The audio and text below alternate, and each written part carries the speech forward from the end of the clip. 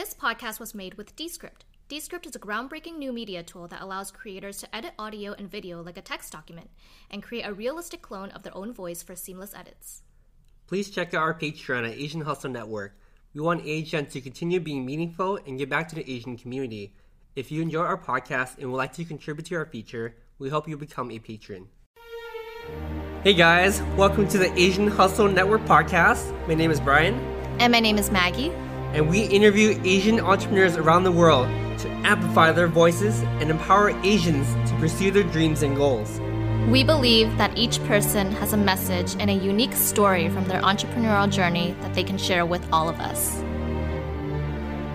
Hey guys, welcome to the Asian Hustle Network podcast. My name is Brian. And my name is Maggie. And today we have Tammy Cho. Tammy is the CEO and founder of Better Brave.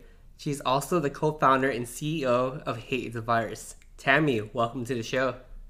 Thanks for coming on this show, Tammy.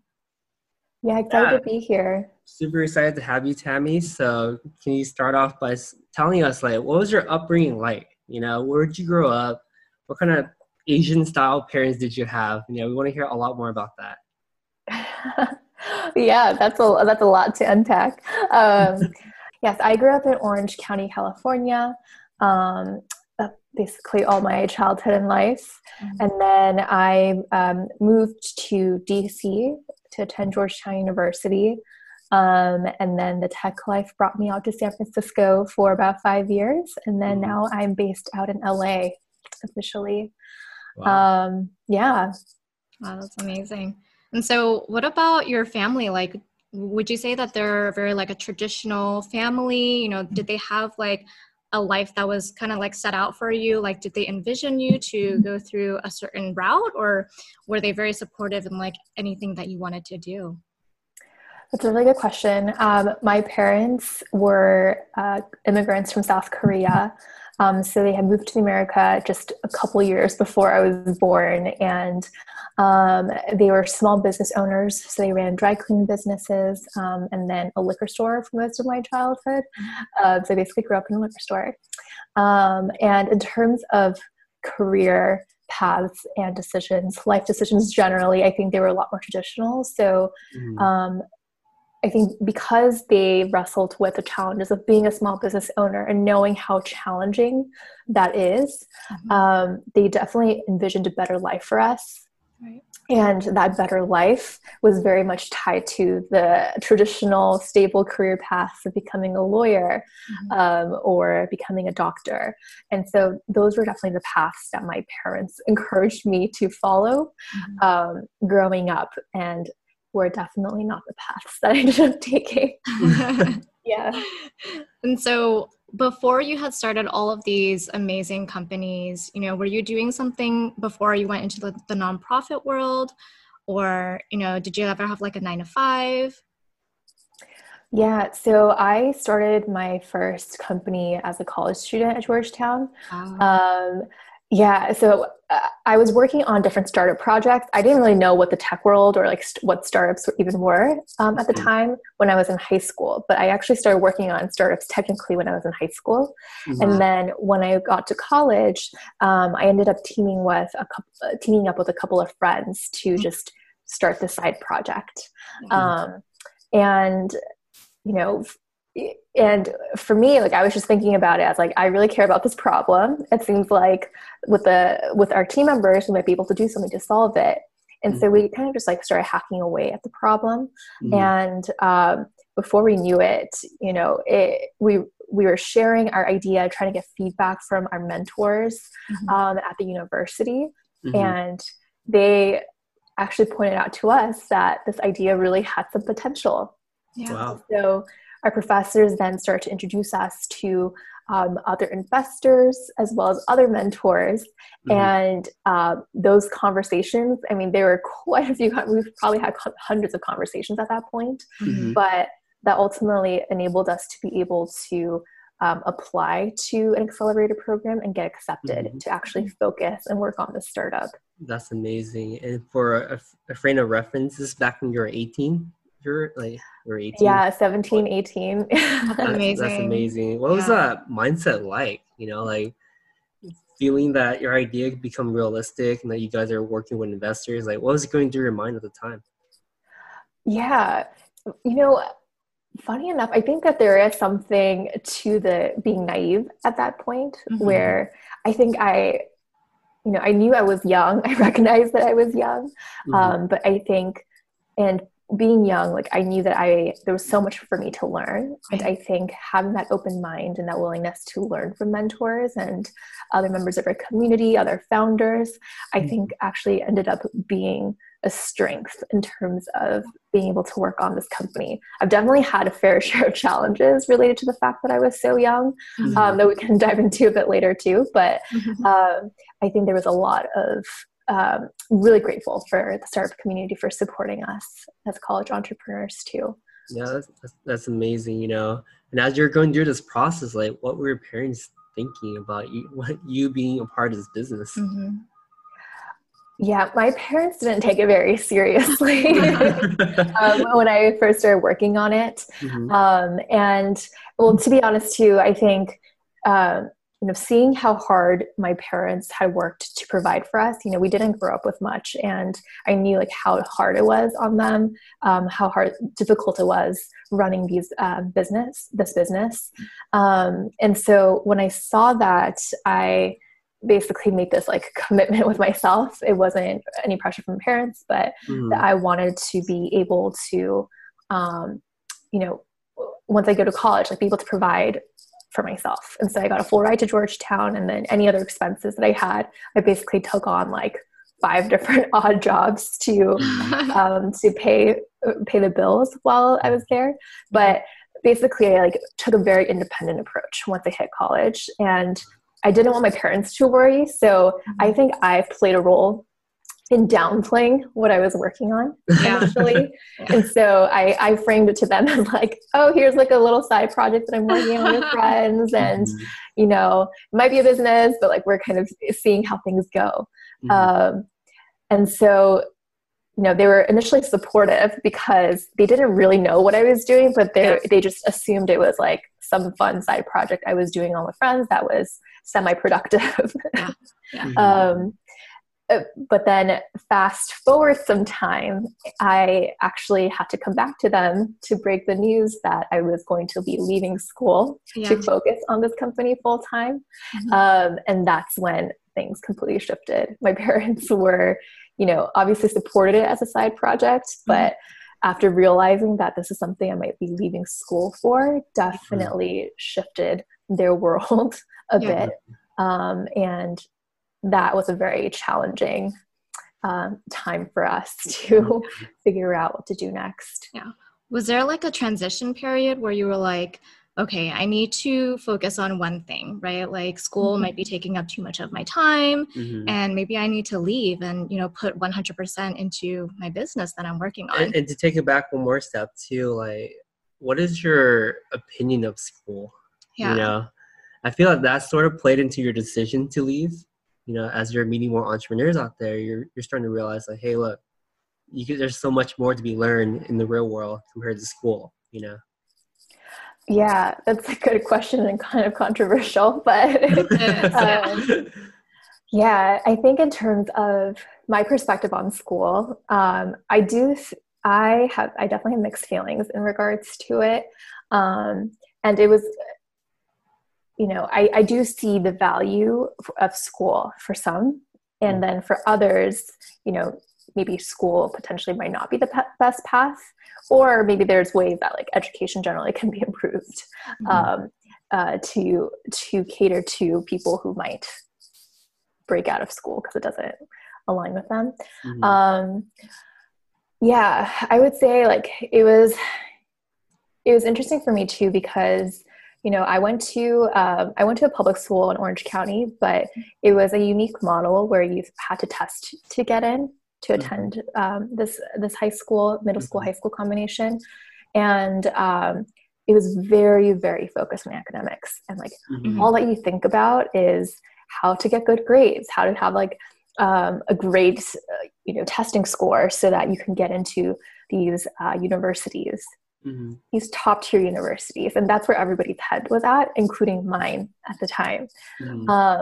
And so to realize that I spent all this time working towards getting to a university, and then coming to a point where, as I'm attending school and working on this project, I realized that, yeah, like there's just no way I can do both. Mm-hmm. And I think part of the reason was because, one, academics, I also am, for Enneagram, for people who know Enneagram, I'm type 3, I'm an achiever. And so if I put my heart into something, like I want to excel at it. And so for me, I think for schoolwork, there was a part of me, if I was working on it, I want to be able to dedicate all the time to it and get good grades. Right. But at the same time, on the other hand, I'm working on this project. I truly believe in the potential of this to kick off, and that it's solving a real need. And I find myself dedicating so much time to it as well. Yeah. And I was working 70 hour work weeks, basically 70, 80 hour work weeks, to try to fit both the company as well as school at the same time. And so I was already feeling like I was already thinking about I feel like I probably should pick one to focus on for now. Yeah. And then the tipping point was actually because we were then able to raise funding from a round of funding from angel investors, and raised over $250,000 for this initial round. So that was the tipping point for me to make a decision on, am I going to stay in school and give up the startup, or am I going to focus on the startup full time and then take a break from school? Wow, that's a powerful story, and it's so powerful, especially for us in the Asian hustler community, to hear this, because a lot of us give up on our startup ideas while in college. A lot of us may or may not been able to create super companies in college because we listen to our parents. And the safe path is to stay in school, get good grades, get a job first, and then figure out your company, And because your story is so unique that, you have such a hustler mentality that you came into college and you're like, hey, I want to make sure my parents are not paying for anything. If I had to work random jobs, I want to make sure I stay fully independent. That's really powerful too. And what makes it even more unique is, your courage. Your courage to stand up for what you believe for and go for it. And look at where you are now. A lot of people want to be where you are right now. They want to be Tammy Cho. They want to experience things that you experienced too, Because in our opinion, I always feel like, a lot of us follow the traditional path, right? We go to college, get good grades, graduate, get a good job. And then we find ourselves sort of depressed. Because it's oh man, I have a lot of people in the Asian Hustle Network always say, I never lived life the way I wanted to. And by that time, it's in their late 20s, early 30s, 40s, 50s, 60s, whatever, right? And you've shown that, hey, you could succeed in an unconventional path. And I absolutely agree with you with the education perspective. I feel like the education system is not for everyone. It really depends on you as a person. What kind of type are you? And your type. You're the achievement type. You know that you don't need to have someone tell you what to do, because you know what to do. And that's so powerful for people to hear this story and to sort of emulate you walking forward, that there's more than one path to succeed in life instead of one. Our parents are so dead set on us being doctors, lawyers, engineers, accountants, that they forget about us being happy, that America is truly the land of opportunity. That there's so much opportunity out there that you just have to go for it and pursue it. Yeah. So props to that, Tammy. Yeah, and I think it's really powerful too, because a lot of people, they like to dip their toes in a lot of different areas, but they burn themselves out, you know. And if you're giving 50% into something and 50% into another thing, you never truly give your 100% into one thing. And I like that you were able to make that realization, I have to focus on my business because I want to see it grow, and in a lot of cases, people miss out on those opportunities. They'll be like, hey, I feel like I need to finish school because my parents want me to finish school. And what if they had that opportunity, right next to school, but they missed it while they were in school, Yeah, So. I'm pretty sure a lot of us can relate to the fact that, oh man, I had that I had the idea when I was in college, but I didn't pursue it because I was scared, myself included. There's a lot of different ideas that I saw blow up. I'm like, God, I was thinking about that back in college. But yeah, I kind of want to transition and dive into your experience of being such an early founder. Found a company at 17, 18. How'd you meet your co-founders? How'd you vet them? And like, what was your experience like raising money as a female entrepreneur that's pretty young? Yeah. On top of that, being female and a member of minority too. Mm-hmm. Yeah. It was definitely challenging. One quick thing I did want to add to your last points though was just in regards to testing. I do think it is important to test out different fields that you might be interested in. Because I think that's oftentimes the first step, right? Like even for me, I was a college student, and on the side, I started working on this company. And from then, I think I was then able to realize over time that this is something I want to shift my focus fully onto. And I think one of the things that stop people too is it just stops the idea, right? And you get scared about the execution. But I think if there's anything that I can share that I've learned from my experience is that if you just take that one step, even if it's as a side hustle, you may never know where it leads. You might drop it, and that's fine too. Like you may never follow through with it, and that's okay. You realize it's probably because you realize that it's not worth pursuing further. But on the other hand, you might realize that's something that you want to focus on for the rest of your life. Yeah. Yeah. Yeah. And then in regards to the starting a company as a college entrepreneur, that was really a huge learning experience for me. And as I mentioned, I didn't know anything about the tech industry or the startup world because, we almost fell into it because we were just, listening to the advice of our mentors, being open-minded and pivoting according to the advice that we were receiving. And we only then, after starting to work on this company, found the label of like, oh, we're actually working in a startup in tech. I didn't. Yeah. But in a way, I think that was one of the strengths for us too, just being, because we were truly just focused on like, how can we execute rather than getting caught up in like, oh, I want to be this cool entrepreneur in like the hot new industry. We were just really just trying to figure out how can we address these issues. And the challenges that I did come across being a young founder and also being a woman and a person of color was there were definitely a lot of microaggressions that I experienced in the industry. And so I had two incredible male co-founders, Felipe Lopez, who was our CTO, and James Lee, who was the CEO of the company. And they're wonderful. But, when we went to, for instance, startup events and we were exhibiting Encore Alert, our company, there would be little things like the VCs that would walk by our booth would first talk to me. They'll immediately assume that I'm an intern. And then when they realize I'm a founder, they'll kind of ask, like, do you have any other founders? And you can clearly tell their mood and the way they talk shifts when they're talking to a male founder. Another clear example was even in regards to a fundraising process, when VCs were reviewing how much equity each of the founders have. They oftentimes wanted to push my equity down among the three founders. And the reasons they would cite would be reasons like, for instance, the fact that I was a college dropout made them concerned.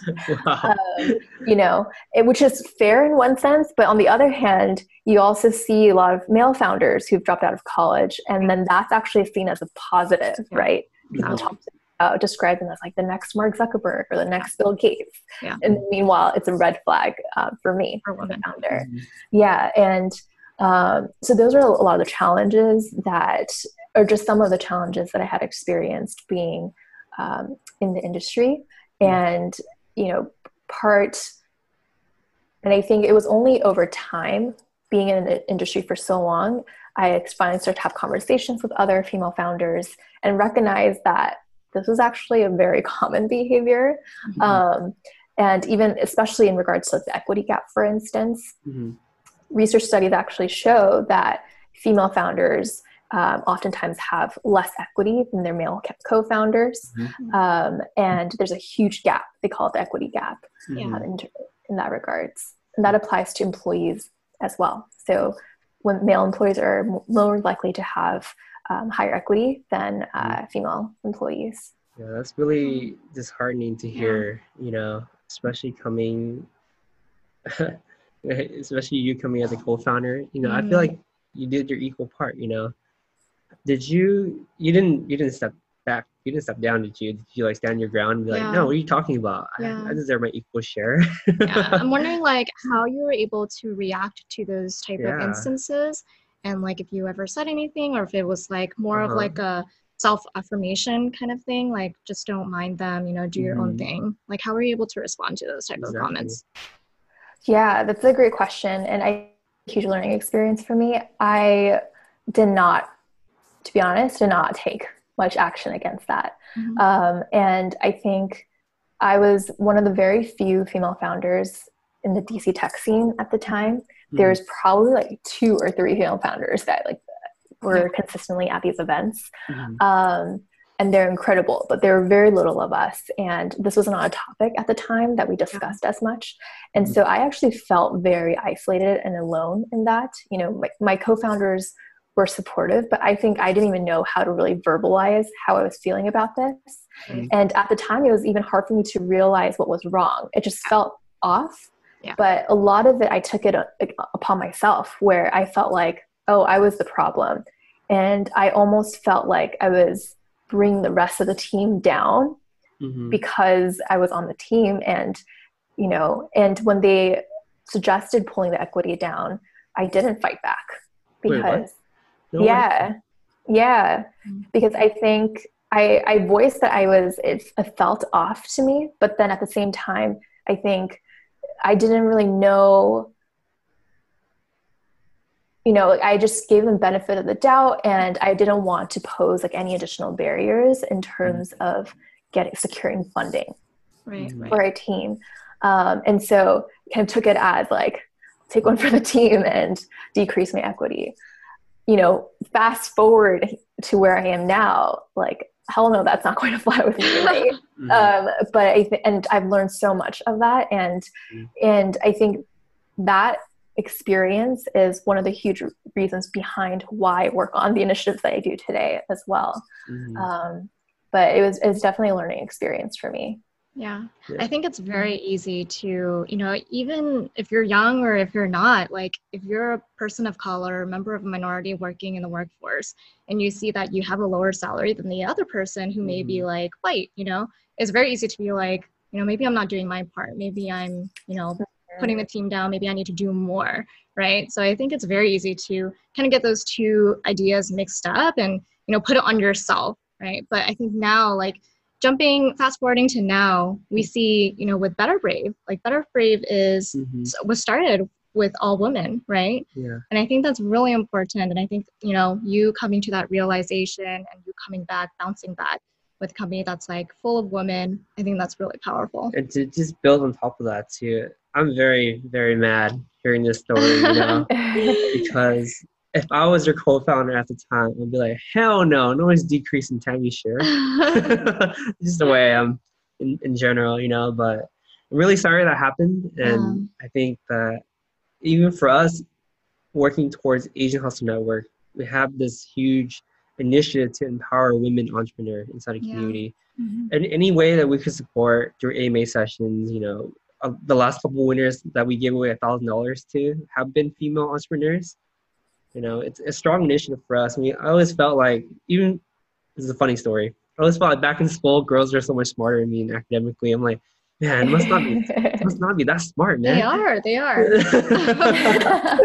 No, but I'm really happy, like, you're okay now. Like, you learned from that mistake, that you're using this experience to build forward and never let this happen again. Mm-hmm. And I do want to dive a little deeper into like how you found your co-founders. Like, how did you vet them? How did you meet them? Like, what kind of prior relationships did you have with them before you started working together?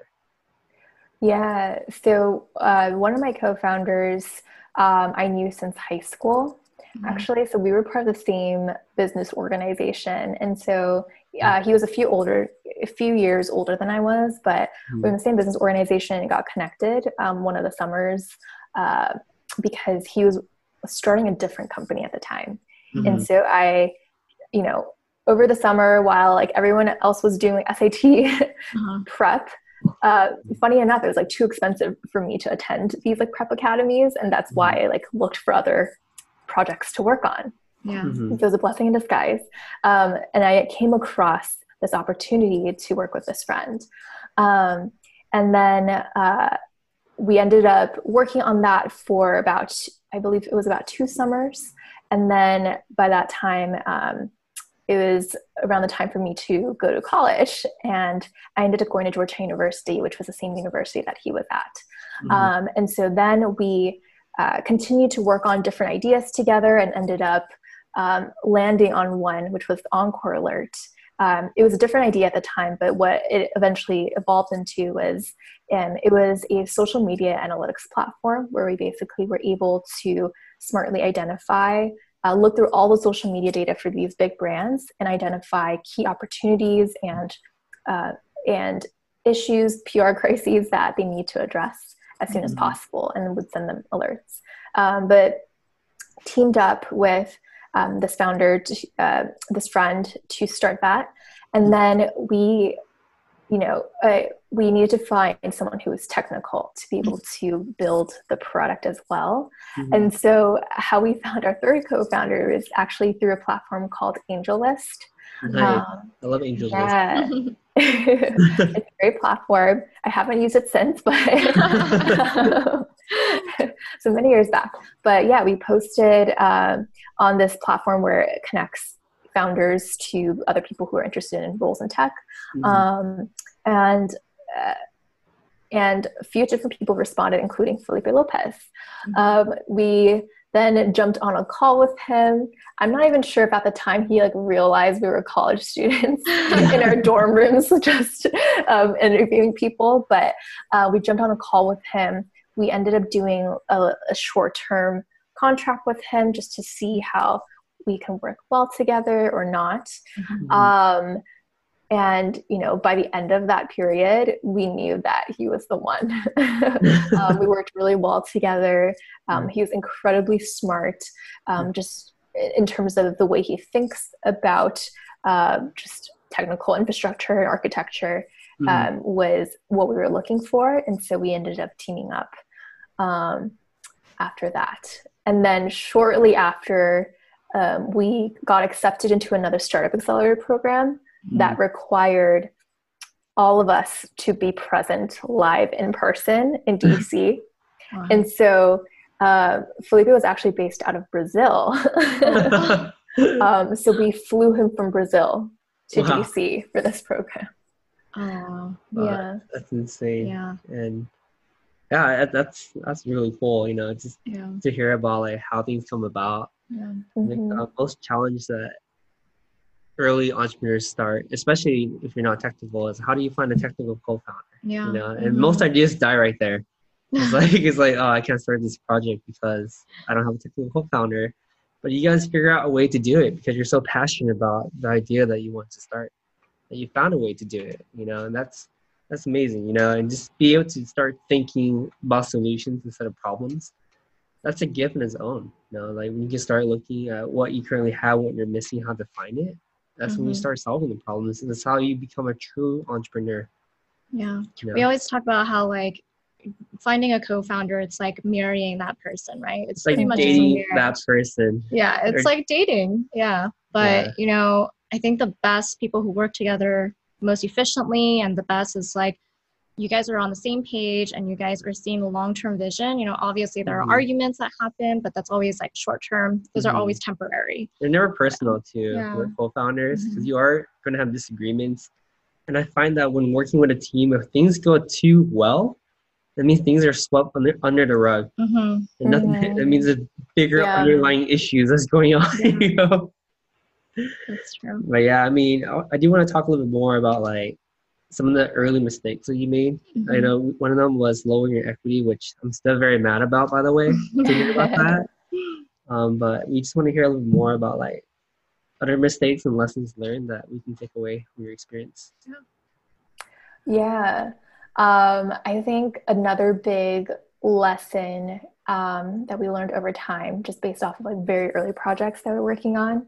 So I think that sometimes there's a tendency, especially among founders and even like creatives, where we get really excited about an idea, but it's not necessarily solving a real problem. And we get more with this idea than figuring out how we're trying to address a major issue that's going on.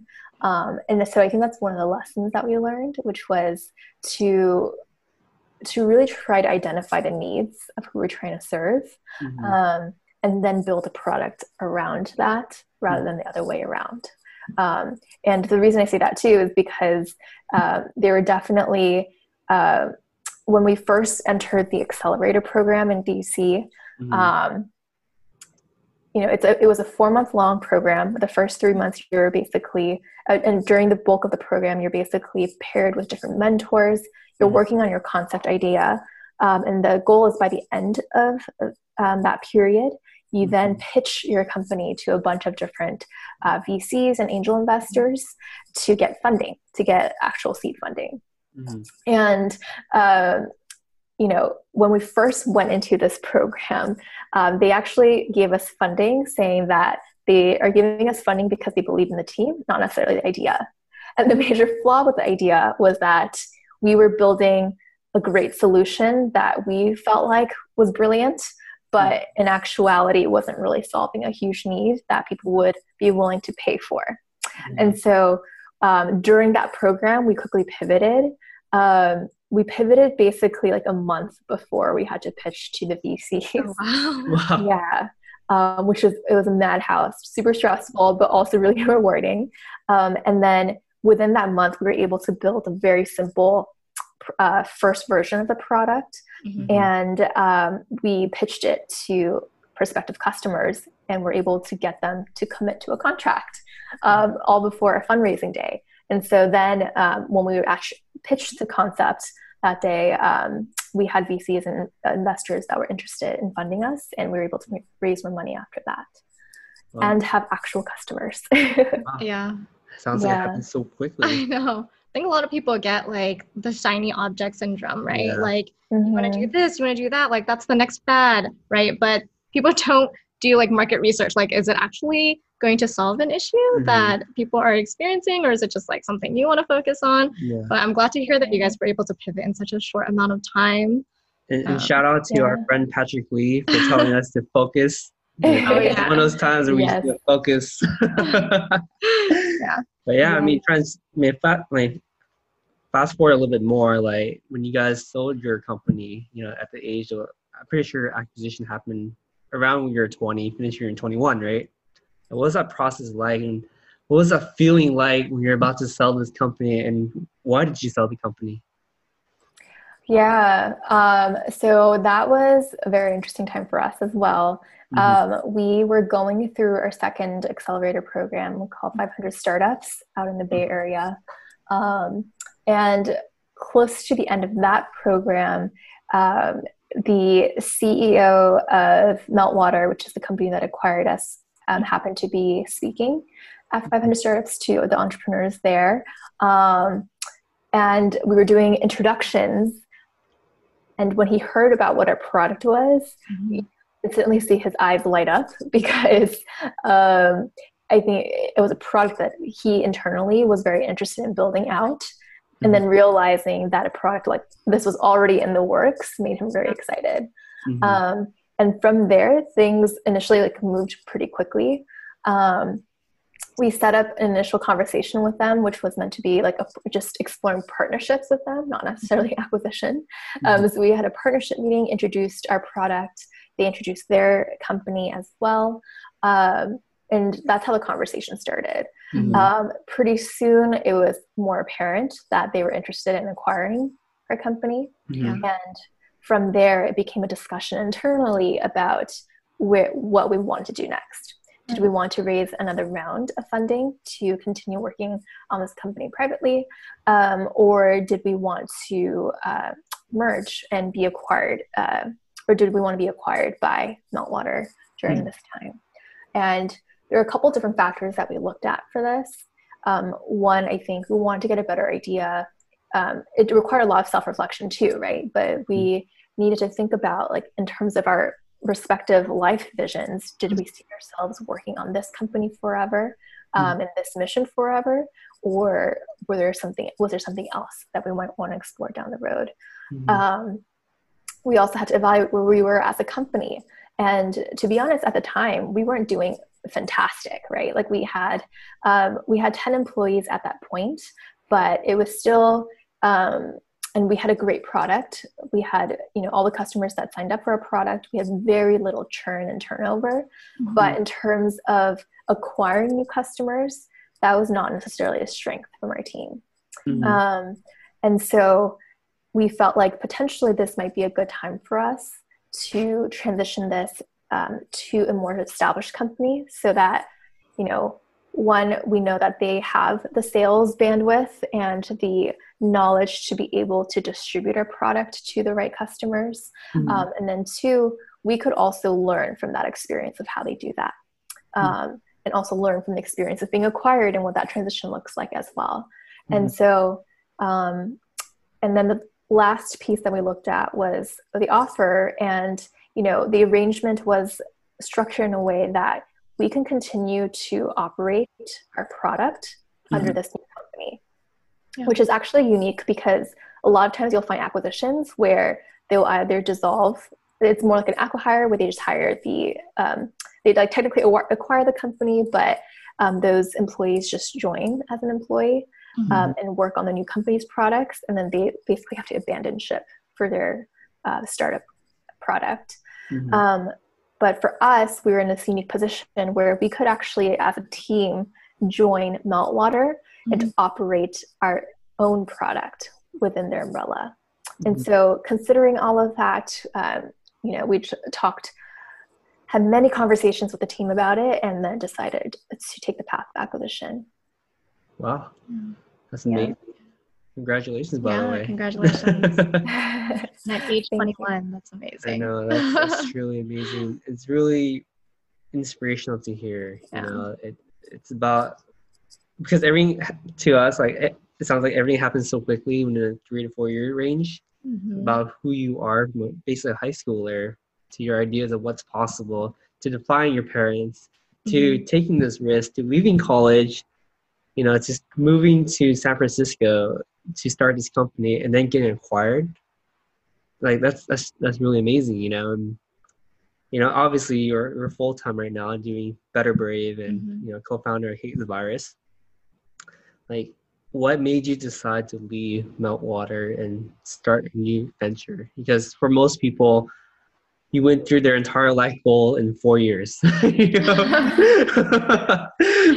the question after you achieve your goal is always like, okay, what makes me happy? What's next? You really want to dive into that mindset too at the time. That what made you want to leave this, essentially a really great opportunity, decent paying job, and really comfortable life, to go out there and do this over again and figure yourself out and find new co-founders. Yeah. And, like, in speaking about Better Brave, like, how were you able to come up with that, idea, and what was like the inspiration behind it? And were you already thinking about it when you were at Meltwater? I'm sorry. Oh yeah, I was just gonna, how did that idea transpire? Yeah, I also want to understand, like, what's your mental health like at the time too? Because I feel like mental health is one thing that's never quite talked by the Asian community. And in the exterior, it may seem like a lot of us are doing really well. You sold your company, or a lot of us have nice jobs, nice cars, or whatever. But we're just feeling unhappy inside. And you tell your parents this, and they're like, "What? You left this, now you're leaving that? What do you want?" Yeah. Yeah, all good questions. And that was such an interesting period of my life too. So much had happened in like the 2-year span. Um, yeah, so once I was at Meltwater, that was also a really cool experience, just getting to learn about how a bigger company operates, like $100 million company. They have thousands of employees around the world. And there's so much that we learned in terms of how to operate a business during our experience there. With that said, I think, as I was working there, and I believe that there's value in the product, I did think a little bit more in terms of my life vision and what I care about. And I think I like hit a point where I realized, I was starting to realize that I don't see myself, doing social media analytics forever as much as it's needed. Like I don't see that as like my calling. And so I was starting to think about like, what are some other areas that I might be more interested in focusing on. And this was not something I was actively looking for. Yeah. That was in the back of my head. Yeah. And then in July, I believe it's July 2017, around that time, beginning of 2017, I had come across the story of Susan Fowler over at Uber. For those who don't know, she was a software engineer at Uber. She had reported numerous incidents of sexism, harassment, bullying at Uber. Every time was met by HR saying that there was nothing they can do because hers was the only complaint. Yeah. Turns out that there were like dozens of other people who were also affected by this behavior. Yeah. And, when I saw her story, I realized that I wasn't alone in my experiences. I think, as I mentioned before with the whole equity conversation too, I think in the moments that I experienced these microaggressions or the sexism or the racism, I almost took the blame on myself rather than evaluating what was wrong about the situation. And so when I saw her story and realized that I was not alone and that many other women were experiencing these type of issues, I felt compelled to do something. And I didn't know what it was going to be honest, but the first step that I took was, again, just really trying to understand this problem and where it stems from. And so I ended up teaming up with one of my coworkers at the time to interview people. We just had hundreds of conversations with other women and men, people, employees, lawyers, HR experts, just to get a better idea of their experiences in the workplace. And every single person that we talked to either had a personal experience with this issue or they knew somebody who experienced harassment in the workplace. And, hearing all these stories is just impossible. I mean, to not do anything about it. And so we looked at what is a gap that we see? Why is this happening?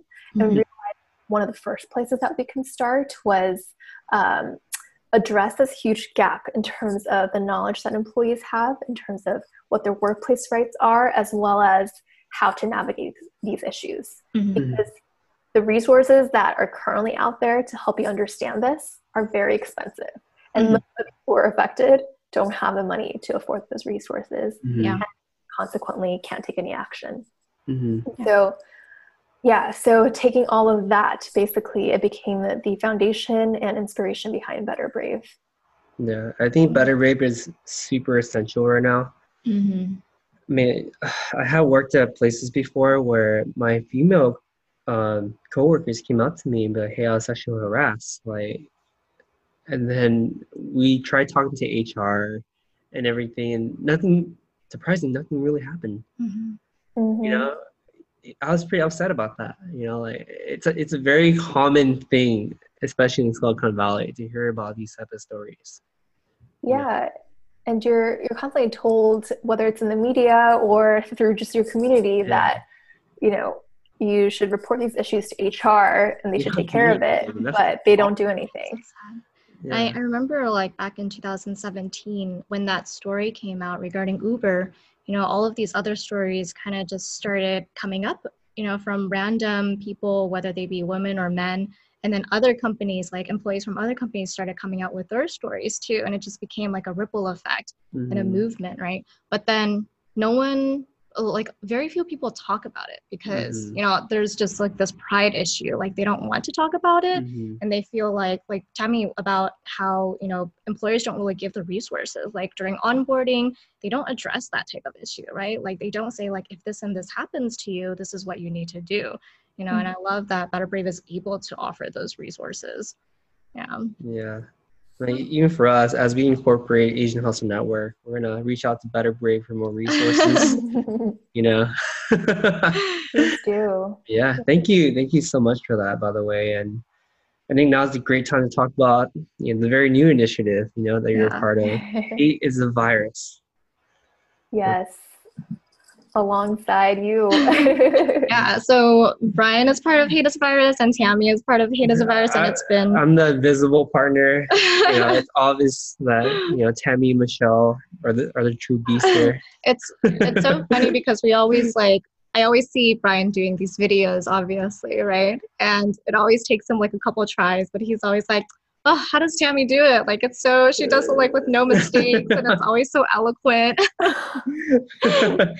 Yeah, but I mean, I guess the question coming from me is like, what has been your experience with Hate is a Virus? And, the whole movement is just so incredible. And just seeing the beginning of the Hate is a Virus movement transpire, it's been so inspiring, and, similar to the Black Lives Matter movement, this is just like the same thing for Asians, and I'm just very curious, like, what has been your take on it? And, how do you see the future of Hate is a Virus? And, what kind of work are you planning to put out for this movement?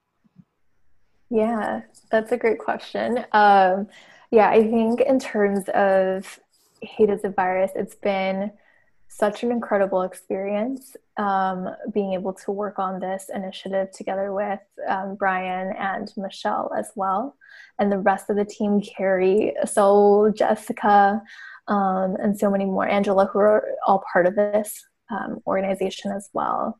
And in terms of what the journey has been like a bit, when we first started Hate is a Virus, I think each of us kind of came together because we cared so much about the issue. We had our respective full-time jobs. We're working on our respective companies, but similar to with Better Brave, as we saw more of these stories of the hate crimes against Asian Americans come to the surface, we each felt like we had to do something about it. And then the universe brought us together in a way, and we're able to launch this initiative together to tackle the racism against Asian Americans fueled by COVID-19. And in terms of where we're headed, I'm super excited about it as well. So we have 3 primary pillars for Hate is a Virus. So one piece is awareness.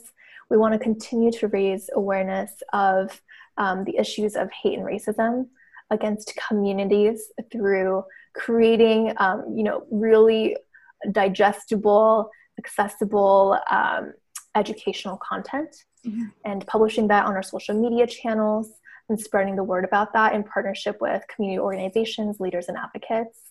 The second pillar that we have is related to education. So we realize that it's not enough to just raise awareness of these issues through a hashtag campaign, right?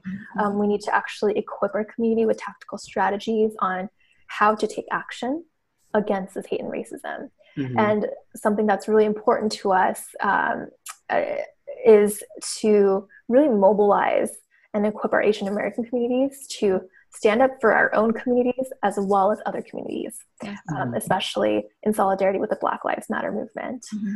And then the final pillar for us and what we're focused on is really continuing to fundraise for different causes that are tackling these issues as well. So we're continuing to raise money for our Raise a Million Fund to support small businesses that have been impacted by COVID-19. And we'll be hosting more fundraisers in the future as well to serve wherever we can. That's amazing. So powerful. Great Yeah. job to the both of you guys. I know you guys were able to raise almost $20,000 in 2 hours. So that is super amazing. And I fully believe and 100% agree with everything that you said. I feel like as Asians, we need to do our part, and if we're not able to support other communities, then it's very hard for us to see our community grow as well. Mhm. Right. Yeah. Yeah, absolutely agree. I mean, prior to working with Tammy, I always heard the legend of Tammy. People were telling me like, Tammy's super sweet, super smart, super on top of it. And I was like, who's Tammy? Who's this Tammy person I keep hearing about? But you definitely live up to your reputation. It's been a true honor to work with you and Michelle. Like, you're so smart, you're so sharp in every single way. Like, I don't have anything negative to say about you, to be honest. And it's a super honor to be working with you on this project. Yeah. Thank you so much. One thing I'm kind of curious about too, as you are accomplishing and working on so many things, what is your relationship with your parents as of this point? Like, what did they think of Tammy Cho, like their daughter? They look at you and be like, okay, what is Tammy doing? Tammy's always doing all these things, So what is your relationship with your parents right now? Yeah, that's a great question. And thankfully it's good with my parents. It's funny, I was such like a good kid growing up. And then my parents never thought I was going to rebel. And then I guess my form of rebellion was starting a company and leaving school. Yeah. So fast. I was saving it up for that moment. Yes, exactly. Yeah. You have to give me a break. I was good up until this time. Yeah. Yeah, but at this point, I think my parents have given up, not on me, but just on the fact of like me pursuing a traditional path. I think at this point I remember having a conversation with my parents about, I think, less than a year ago actually, where they were telling me that they finally realized that we're just from different generations and there might actually be more information that I know about this current generation, the current state of the world, that they might not be aware of.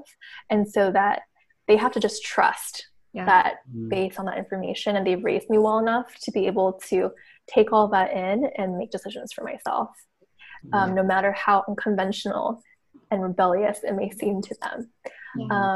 And I think, it's been really heartwarming to hear that from them and hear their encouragement. They still like occasionally ask me if I'm planning on like joining Google or something at some point.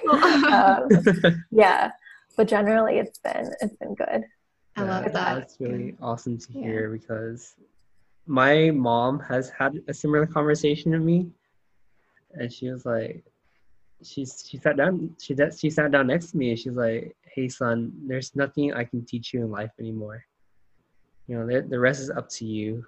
I fully trust your ability and your character and your sense of righteousness to do the right things when no one's looking. And that's really powerful. And that story really resonated with me a lot. It's almost like a handing of the baton or something, next generation, to have that trust. And that feels great. Like, I'm pretty sure like you can relate to, like, all my life my mom was like, why are you not a doctor? Why are you not a dentist? Can you stop doing this? Can you stop doing that?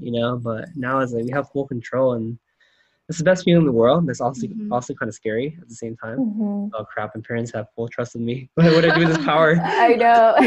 Too much power. Yeah. I think in Asian households, it's like very often, it's common that Asian parents, they want to look after us when we're younger, right? Because they know that they have control over you, and they've immigrated here, just left everything in their home country, and they like envision this future for their kids, right? But as we grow older, it's like they get kind of laid back because they don't have that much control anymore. I'm pretty sure by the time we have kids, we're gonna be like, why are you not following down this path? Why are you getting a full-time job again? I don't get it. Be an entrepreneur.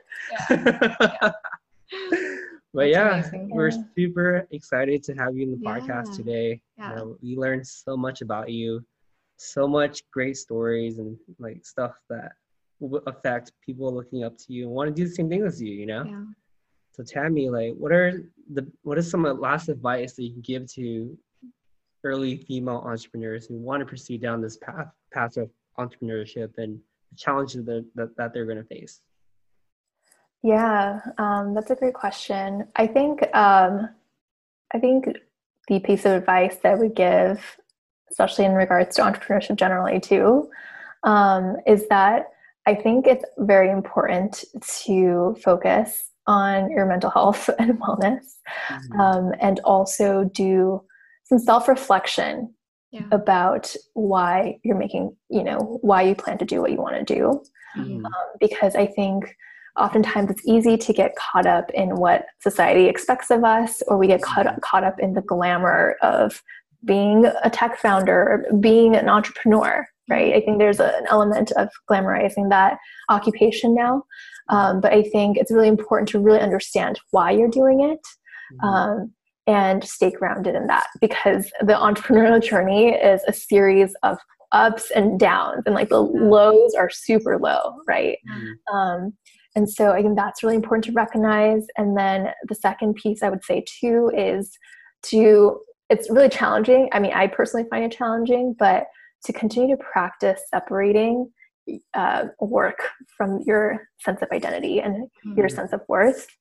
I think especially for entrepreneurs, oftentimes we feel like if our company is not doing well, we're not capable, and we're not enough. But the reality is that we're taking huge leaps of faith and taking risks and actually doing something out there, right? And when we're taking these action steps, we may make mistakes along the way, but that's just part of the journey. And we just need to acknowledge that and kind of forgive ourselves and just keep growing from it. Yeah. That's very sound advice right there. Yeah. Hey, Tammy, you want to ask? Yeah. So how can our listeners learn more about you on social media or anywhere? Yeah. So you can follow our social media handles for the organizations at on Instagram at We Are Better Brave, and then at Hate Is a Virus. And then my personal handle is at Tammy Cho on Instagram as well. And then in terms of learning more about our organizations, you can also go to hateisthevirus.world and betterbrave.org. Amazing. Thank you so much for being on this podcast, Tammy. It was great listening to your story. Yeah, that's awesome. Thank you so much, Tammy. Thank you so much for having me. Of course. We're honored. Thank you.